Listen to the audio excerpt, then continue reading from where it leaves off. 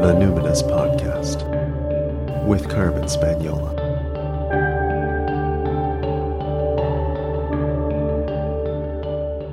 Hi there, and welcome to the Numinous Podcast, where we have interesting conversations with everyday folks about the mystery of life.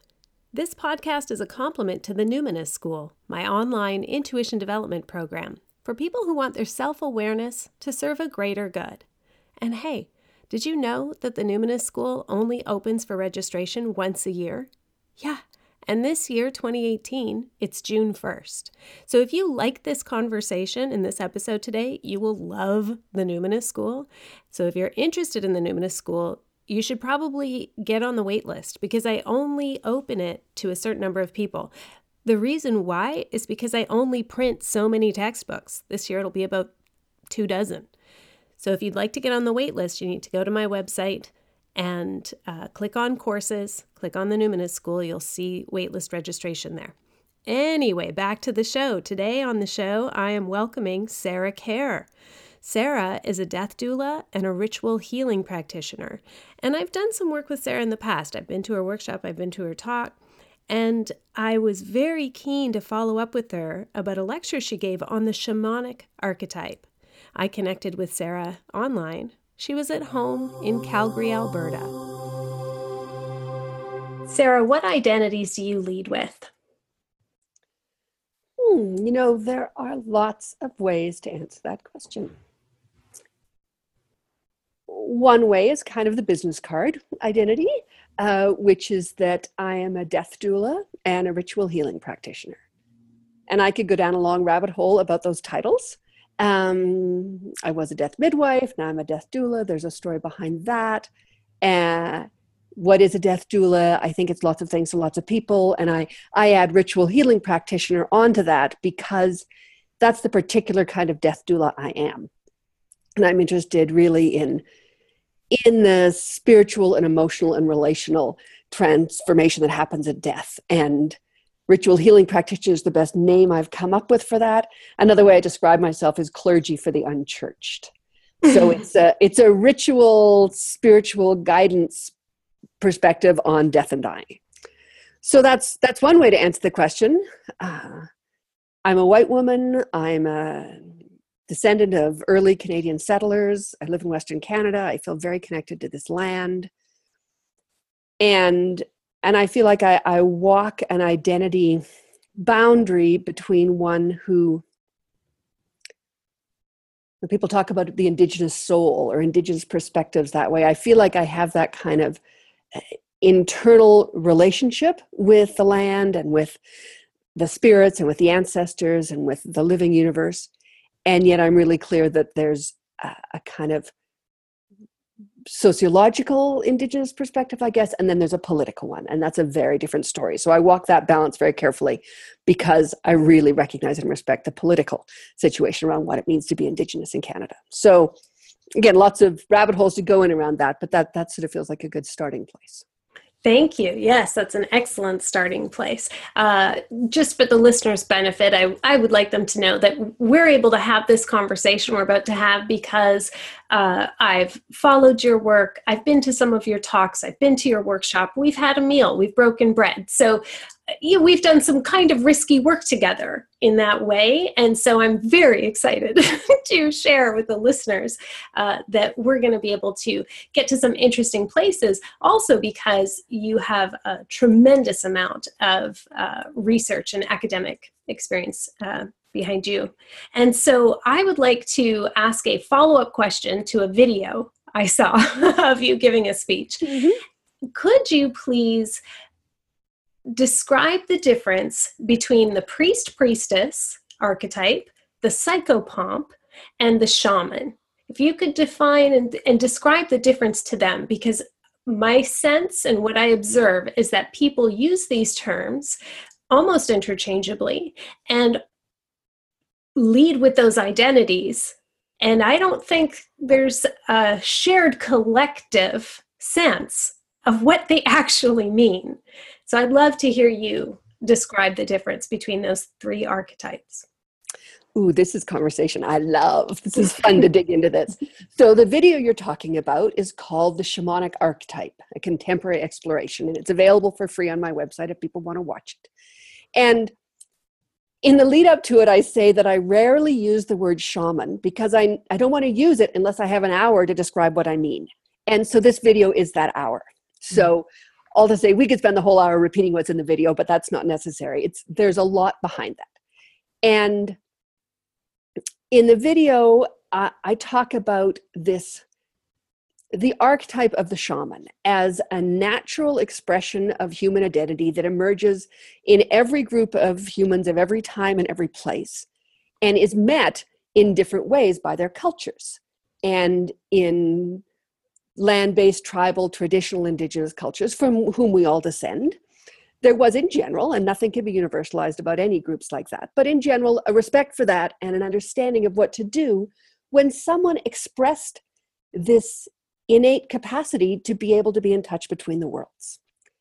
And that is a universal human phenomena, and how it's met in each culture varies. And so when someone says, I'm a shaman, all my spidey senses go off because I want an hour to unpack that. Yes, there are people in our culture, in modern Western European descendant society, who do have that capacity to be in touch with and to be a mediator between this world and the other on behalf of healing in both worlds. And whether we need to call ourselves shamans or not, I don't know. I don't use that word because it's so loaded, but I recognize that there is an archetype. We don't have another word for what that archetype is. Mm-hmm. So that's a bit in defining the shaman. And for me, we can't really talk about shamans and shamanism without talking about animism. And again, this traditional ancient approach that all of us are descended from, where we see the world as alive and participatory and engaged, and what we do and what the trees are doing is in relationship with each other. And there's a reciprocity and a relationship happening. And in an animistic perspective, everybody is in touch with the non-human world, the other than human world. And some people are particularly gifted at it and particularly wired for it and can do it on behalf of healing, and they become the shamans.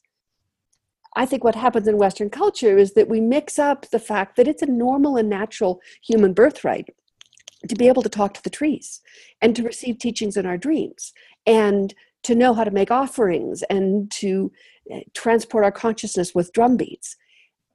It's a different thing to be the person who is in the community, the specialist at keeping those balances between the worlds. Mm-hmm. And I think we slow down and repeat that? It is a different thing to be in community. So there's two parts. There's something, to be the specialist. So your community has to meet you and say, you are a shaman. There's something special about you. You are a specialist.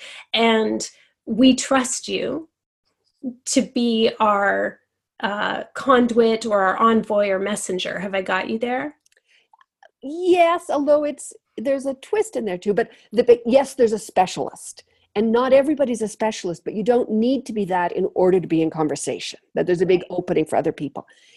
And yes, in traditional communities, someone would perform these services and be recognized for. But in our culture, we don't have a structure to support people going through that process because it requires an initiation to develop that specialty. Mm-hmm. And so we often don't meet them. Mm-hmm. So making the being met by your community a requirement for it, yes, it probably is, but we don't always get it. So mm-hmm. There are some complications in there. But mostly I think it's that living in relationship with a living world is normal. And to say, people talk about shamanic cultures, which is kind of like saying, well, we live in a doctorish culture. Mm-hmm. Those are the healers. They're a certain part of it, but really animism is a better way to describe it. Mm-hmm. Mm-hmm. That makes sense to me. And so then how is that different from the psychopomp archetype and the priestess archetype? So psychopomp, psyche is soul, pomp is guide. Psychopomps are the guides of souls. Although my spell check always wants to change it to cycle pump. Microsoft Word hasn't really gotten on board with this they need yet. greater spiritual literacy in Yes. their dictionaries. Yeah. So psychopomp, people use it as a noun, as a verb. It's and how to describe. So the psychopomp function essentially gets people from this side to the other. Well, there's some expansion. Okay, guide of soul. Some people use it to say a guide of soul through any transition. I think that complicates it a little bit. Psychotherapists, the healing souls, it's in the same track. So some people are using psychopomp to describe any aspect of soul transition through life. For me, it's more useful to keep it just around death, around physical bodily death. And so there are psychopomp beings, there are spirit beings whose job it is to support us as we leave this side and cross to the other. In different cultures, they appear in different presentations. The Egyptian god Anubis, the ferryman on the river Styx. I work a lot with a Celtic goddess named Arianid, who's a spiral goddess of the moon who returns the dead. So there are different living spiritual entities who serve that purpose. People experience sometimes ancestors coming as psychopomp guides, sometimes animals, often dogs, birds. So there are the psychopomp beings who we can engage with and work collaboratively with, essentially to help our dead get where they need to go. And then there are also human beings who can cross the veil, who through various altered states of consciousness, sometimes intentionally, sometimes not, that can be confusing, are able to cross that veil and support people across that. And people do it in different ways. Sometimes they're called death walkers, people who have that capacity to visit the village of the ancestors. And, shamans have been known as the doctors of the living and the dead. And their job in keeping balance in the whole community, human and otherwise, means keeping balance with the ancestors. And an affliction on this side of the river may be a reflection of something out of balance in the ancestral realm. So shamans are psychopomps, among other things. Mm-hmm. And in my work, I've studied the kind of classic Western, quote unquote, shamanic practices of psychopomp, which are, again, sort of techniques of consciousness for helping people who are stuck, who've died but haven't for some reason crossed over, helping them get where they need to go. And it's very powerful, very, very powerful work. What I do as a ritualist is, my approach to this idea of the shamanic archetype is much more collective. I think in Western culture, we've individualized what was traditionally a community process. Mm-hmm. And so, yes, you can go see a psychopomp practitioner and they can be in their room and work and do the work for you. My work with dying people and their families is really about how the community facilitates the psychopomp function happening, or maybe how I, as a ritual facilitator, choreograph the community to make that energetic transition happen. Mm-hmm. So that's where psychopomp is a function rather than a person. Mm-hmm. Perfect. That's fantastic. I think that's very clarifying, because it is tricky when something is used as both a noun and a verb. Right. And when it can be human and other than human. Yes, exactly. And so then the priestess. So for me, the shamanic archetype is really about the crossing of the veil.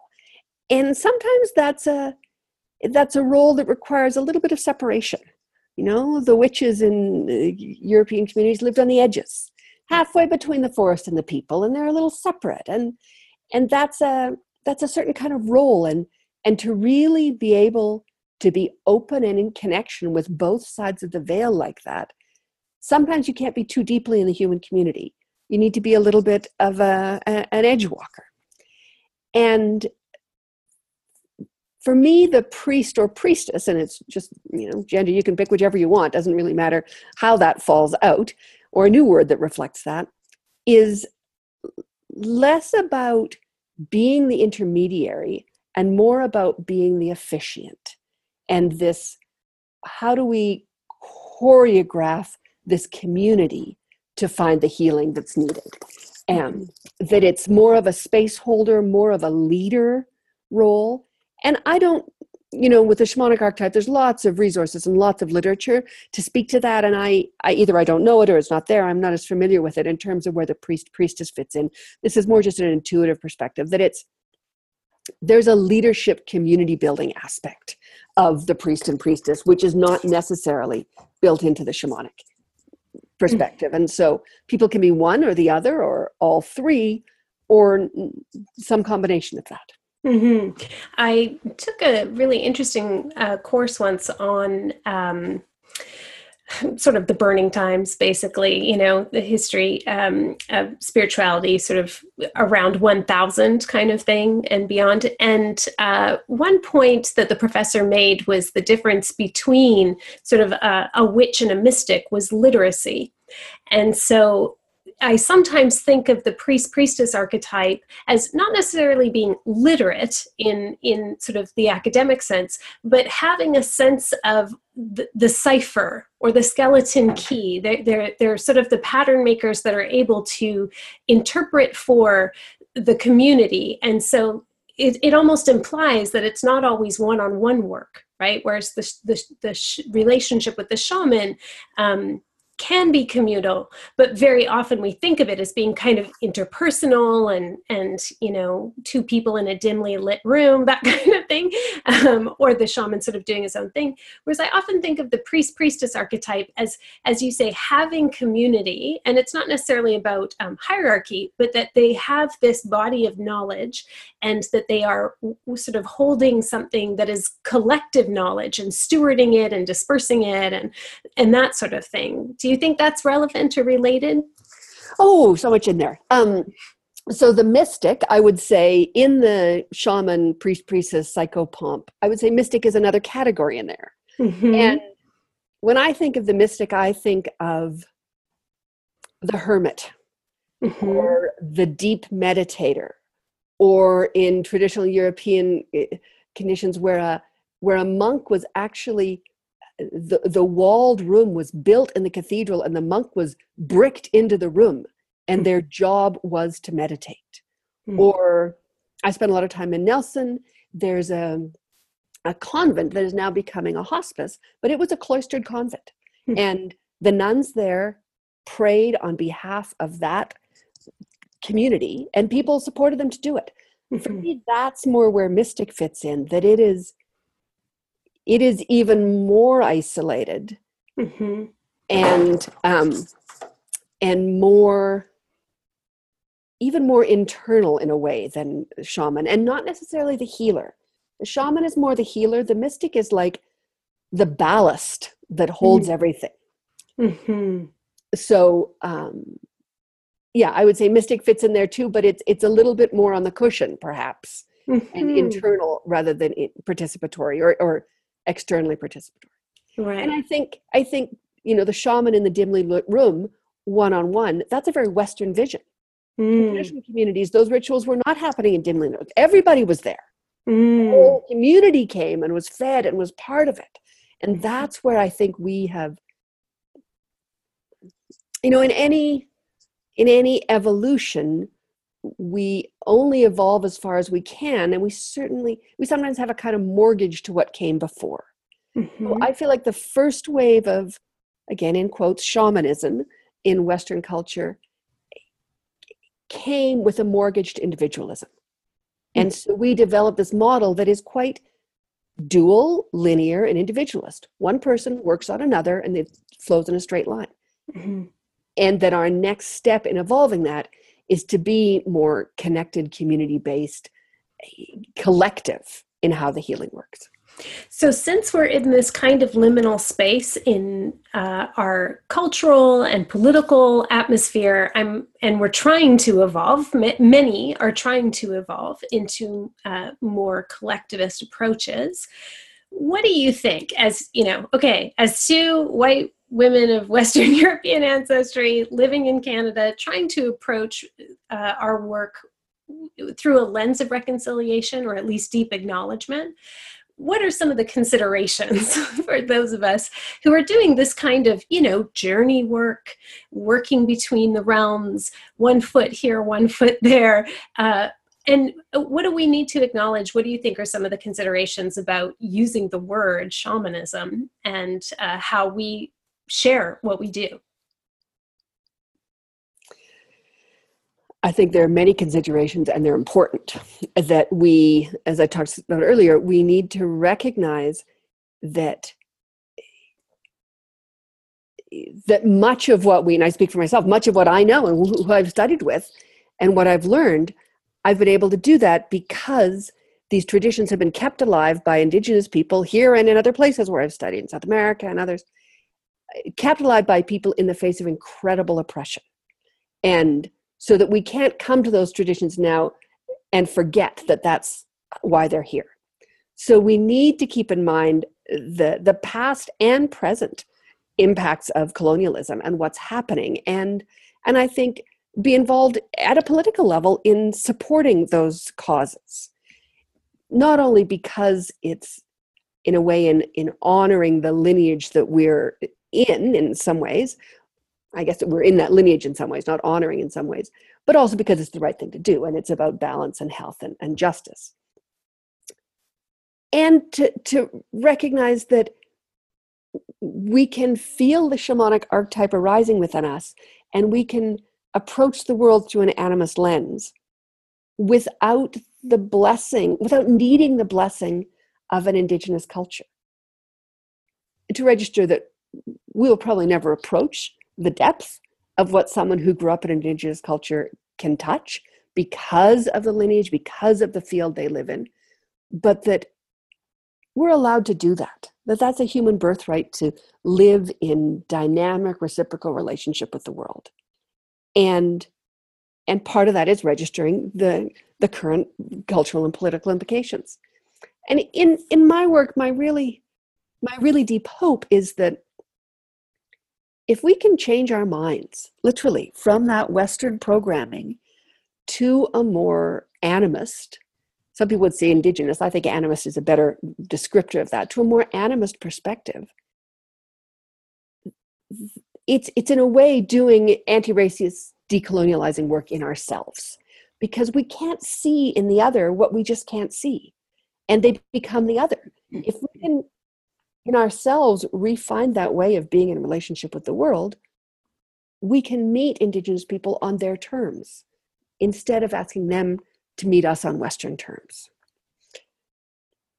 I have a friend who's done a lot of work around graphic novels, and I remember he told me a story about an Indigenous, I'm sorry, I can't remember his name, but it was a Canadian Indigenous man who was a graphic novelist, comic book drawer, and he, instead of there being square boxes with white lines between, his were more, it almost looked Pacific Northwest with ovoids and different angles, and the spaces between were black.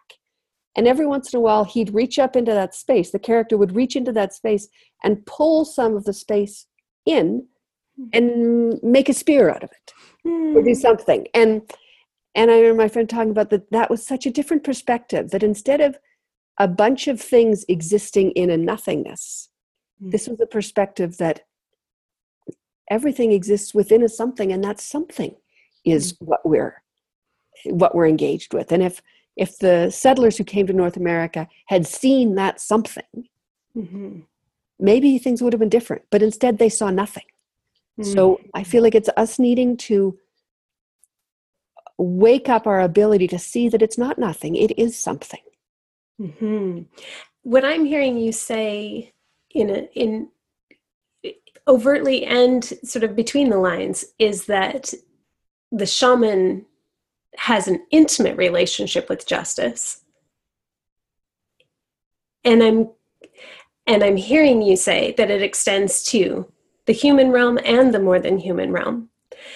And so what would you say to somebody who's built a business, let's say, or a brand, or, you know, a world and a self-identity that is public around that, let's say, first wave Western, quote unquote, shamanic identity?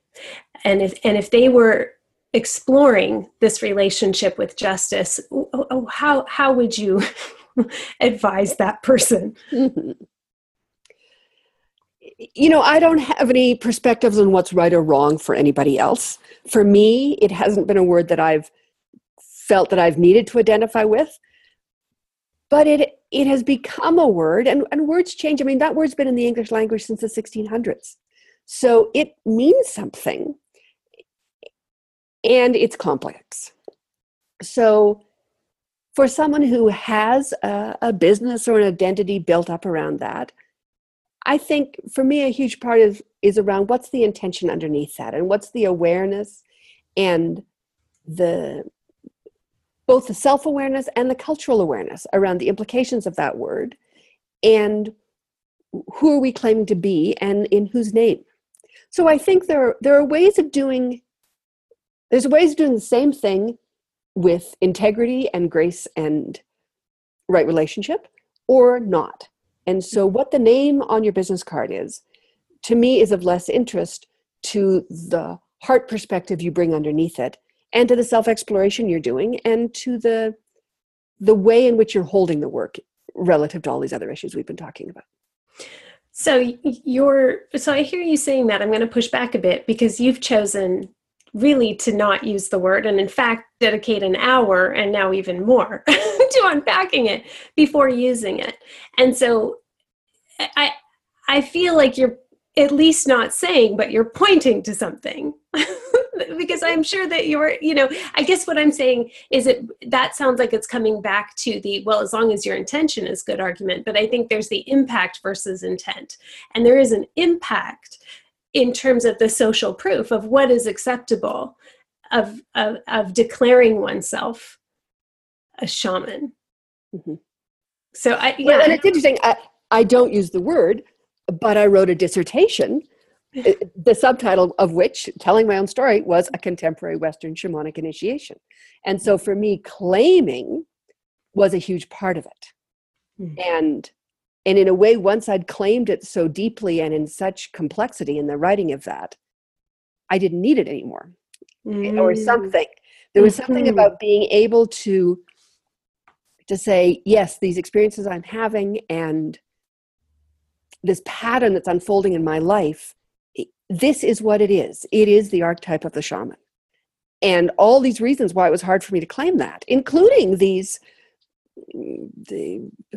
whole mores of, white people can't be shamans. So I was struggling with that too. So in a way, I have claimed it, but now don't need it anymore.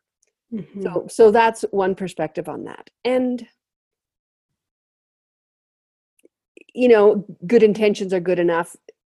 Yes, that argument has holes in it, but at the same time, it does hold in a way, how we approach it and how we behave beyond just the title. Like, what are we doing with that? Mm-hmm. What are we doing in relationship to Indigenous people and Indigenous causes? Mm-hmm. How are we promoting it? What's our relationship with, I think what it really comes down to is, what's our relationship with the spirits who are guiding us? Mm-hmm. And for me, so much of my learning, I live in the Bay Area, I studied with lots of Indigenous and non-Indigenous people, but a huge part of my learning and teaching came through dreams and through opening up, in a way, kind of a direct channel back to that knowing.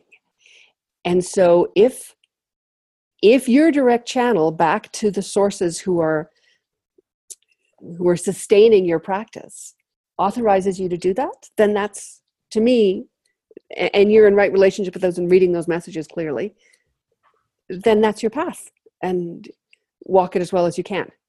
Mm-hmm.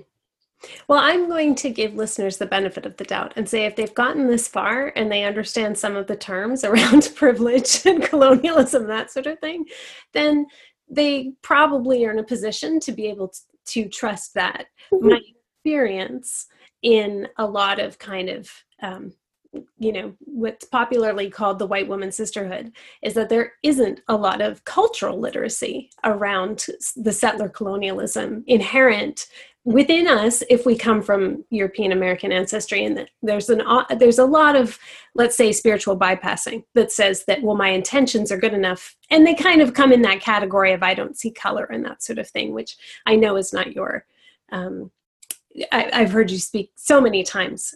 So I know that you locate your work very intentionally and thoughtfully and critically in the context that we find ourselves in.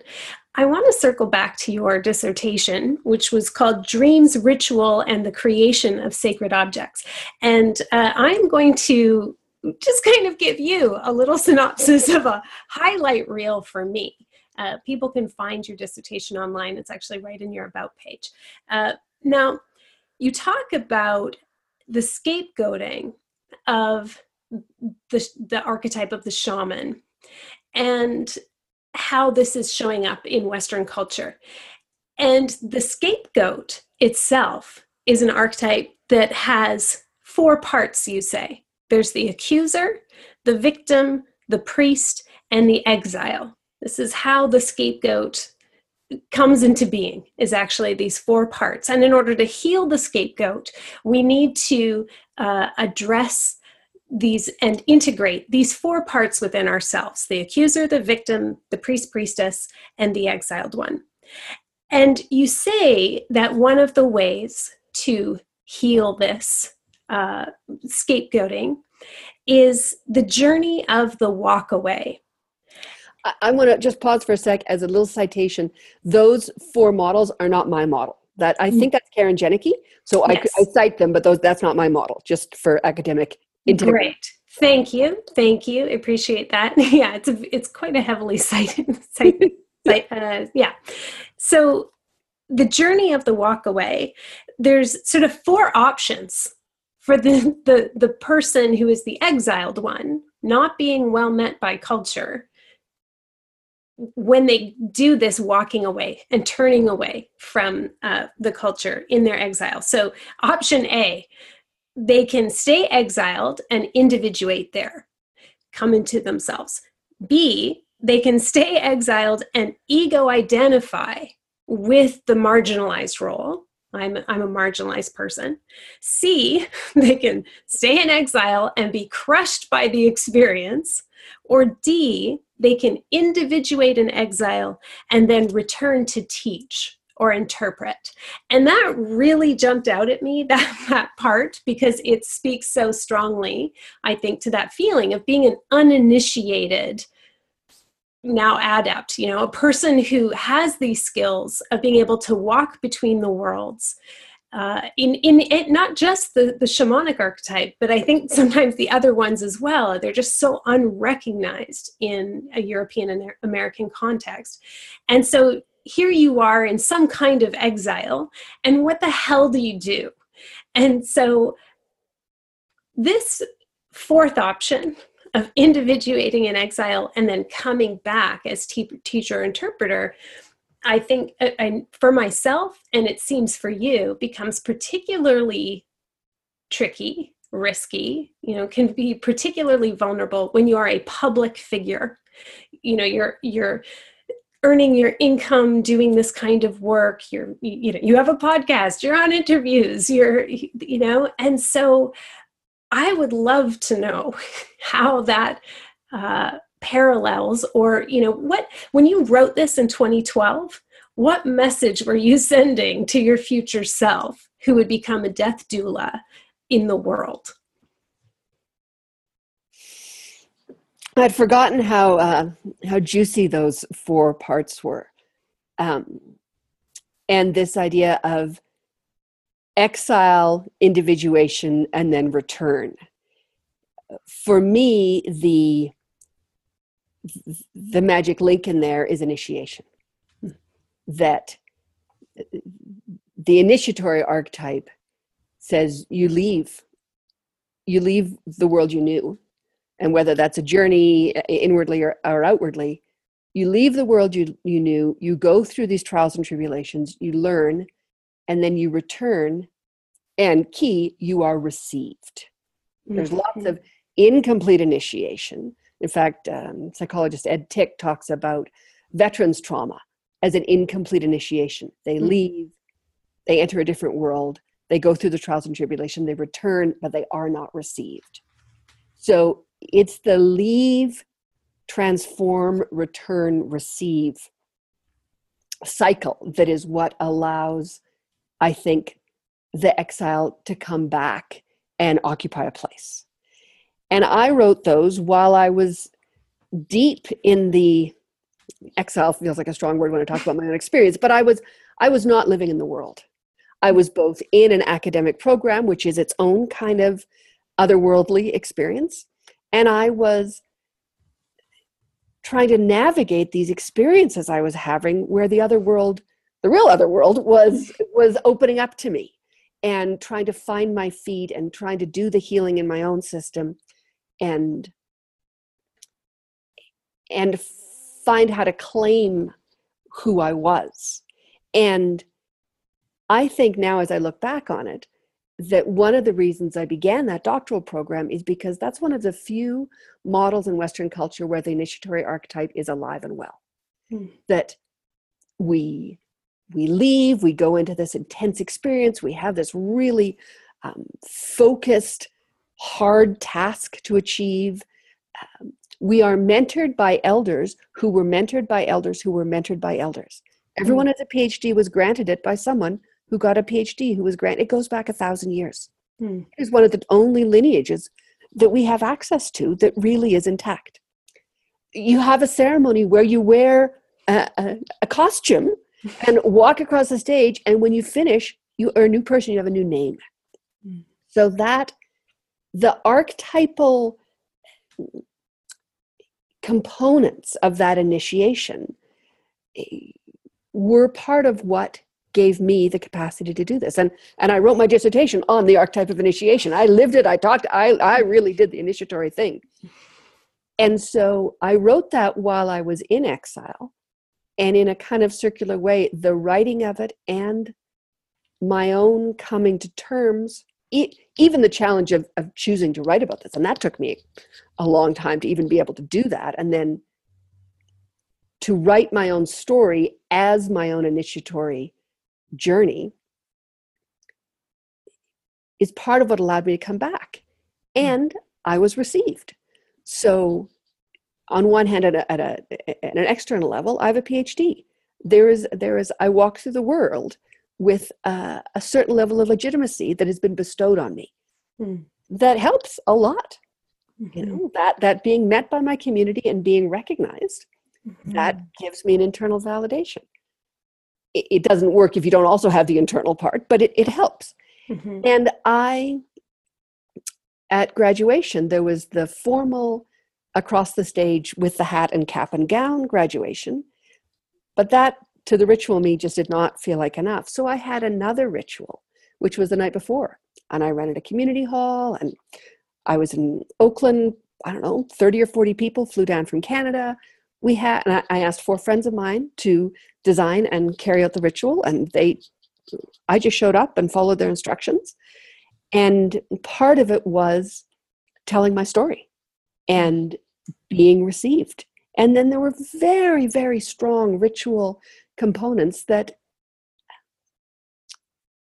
walked me from that place of exile both because I'd chosen to be a student and because I was having these otherworldly experiences, back into my community. Can you give us a little, this is like eating one chip. Can you give us one example of a powerful ritual component in that night? There's a saying that the ritual is the period at the end of the sentence. So a huge part of it was the lead up to it, inviting people, knowing people were coming, getting ready for it.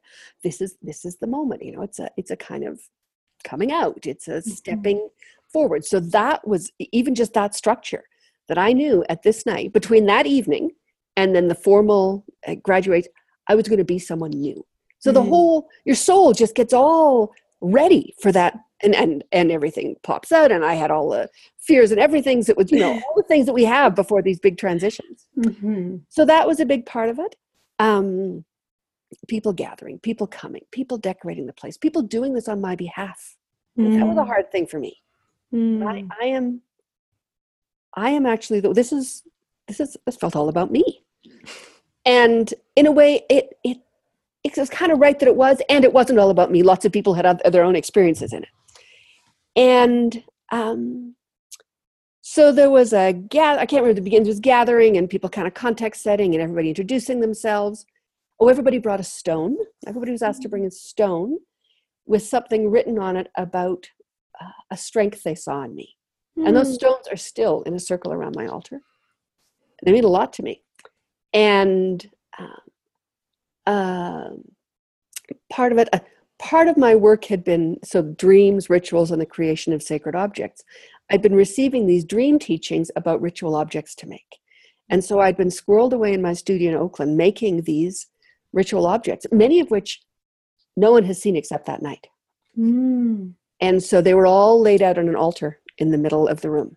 And I went through each one and I explained the dreams, I explained the teachings, I explained what they were. And I really, that felt like even more than the defense of my dissertation. That was my, here's what I've been doing.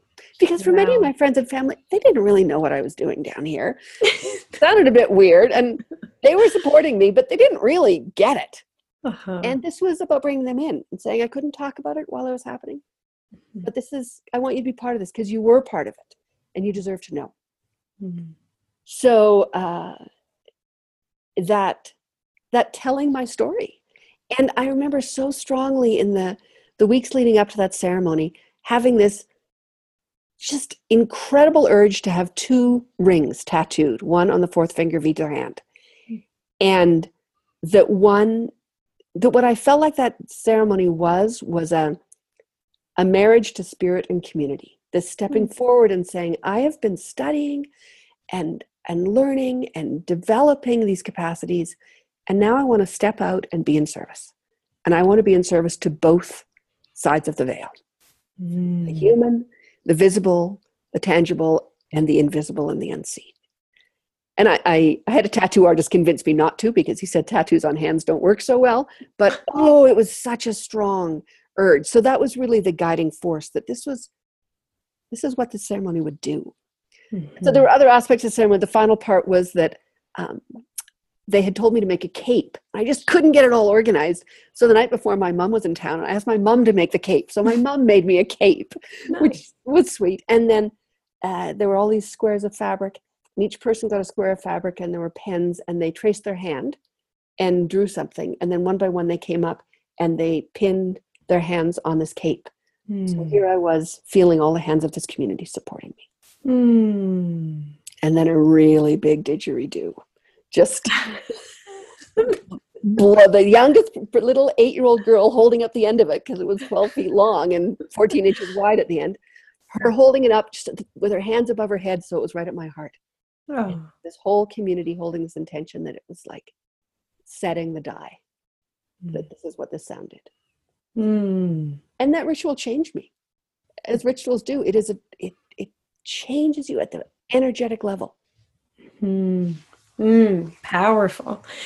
I would like to ask you if you have any rituals or particular approaches when it comes to working with emotions like grief and rage, because that was a beautiful affirmation in a moment of joy and like a happy initiation. But what about when your initiation is super messy? Or when it's just messy, initiation or not. Right. For me, those are palpable energies that need to be moved. So, not long ago, someone cut me off in traffic. I was driving, and they pulled out, and it was just about a really messy accident. And every molecule in my body was electrified for that. And I pulled over and I just shrieked and just let just explosive, how angry I was that they had done that. And just, I screamed my head off for 3 or 4 minutes. And I stopped and I was like, okay, it's through. And so I didn't spend the rest of the day driving around thinking, oh, the perm. So it's a movement. And that was fast and the response was fast. And sometimes the buildup is slower and the response has to be a little different. But for grief and rage, it's, grieving as an idea that I'm moving this energy out. And I'm moving it out as an offering to the earth, that she needs that the way I need clean air, oxygen to breathe. It's my offering. So it's moving it somehow, moving it through physical activity, moving it through emotional expression, moving it through making art, moving it through writing, moving it. Why do you think the earth needs our grief? Let's say your grief was very personal, like somebody you love died. That's a teaching that I learned from Malidoma Somé. And the way he explained it is that the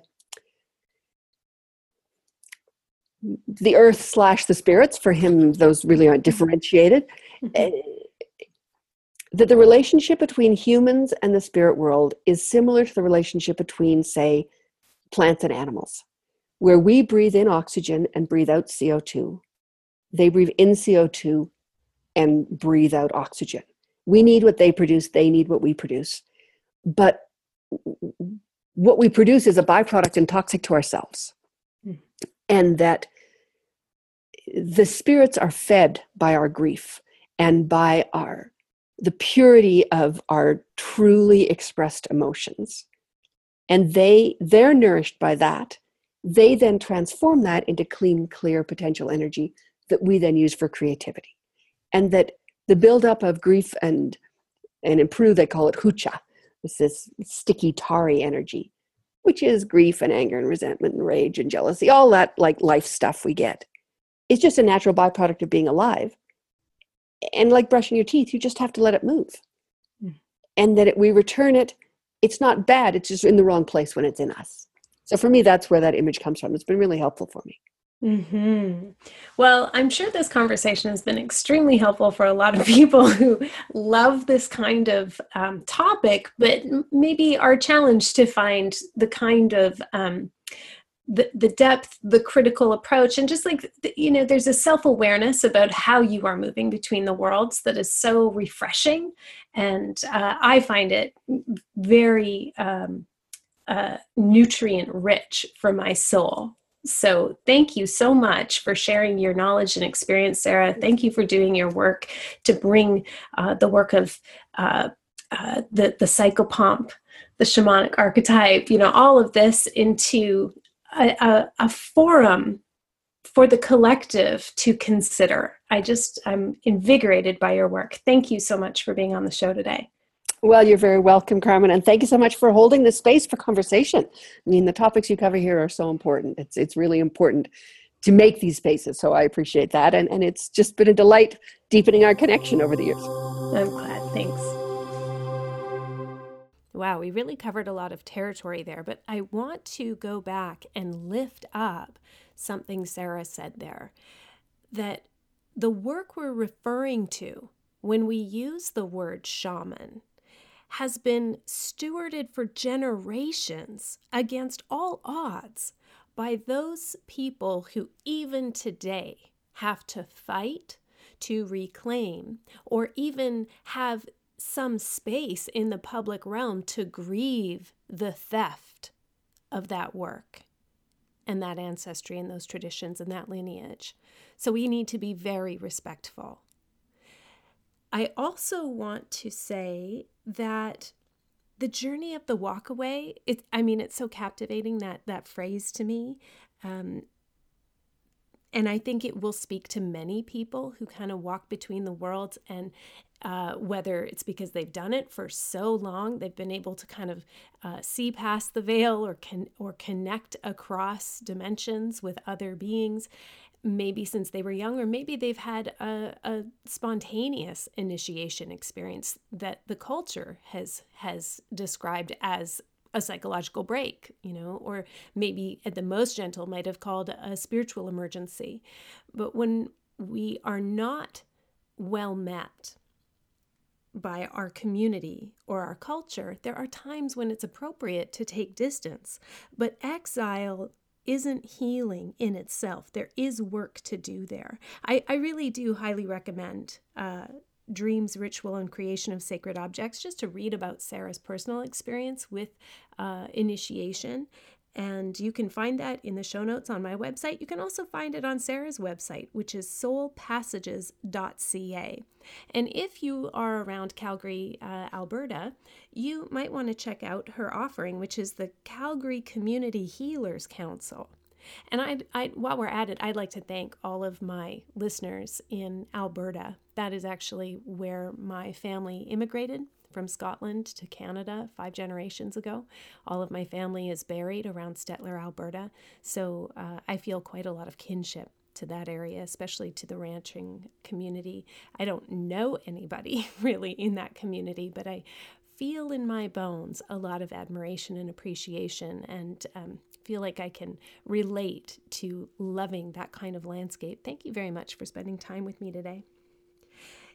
Quest is a rite of passage that can facilitate the walk away, the taking distance from a community or culture that isn't meeting you. It can also help you do the work of exile, and it can help with returning in a good way.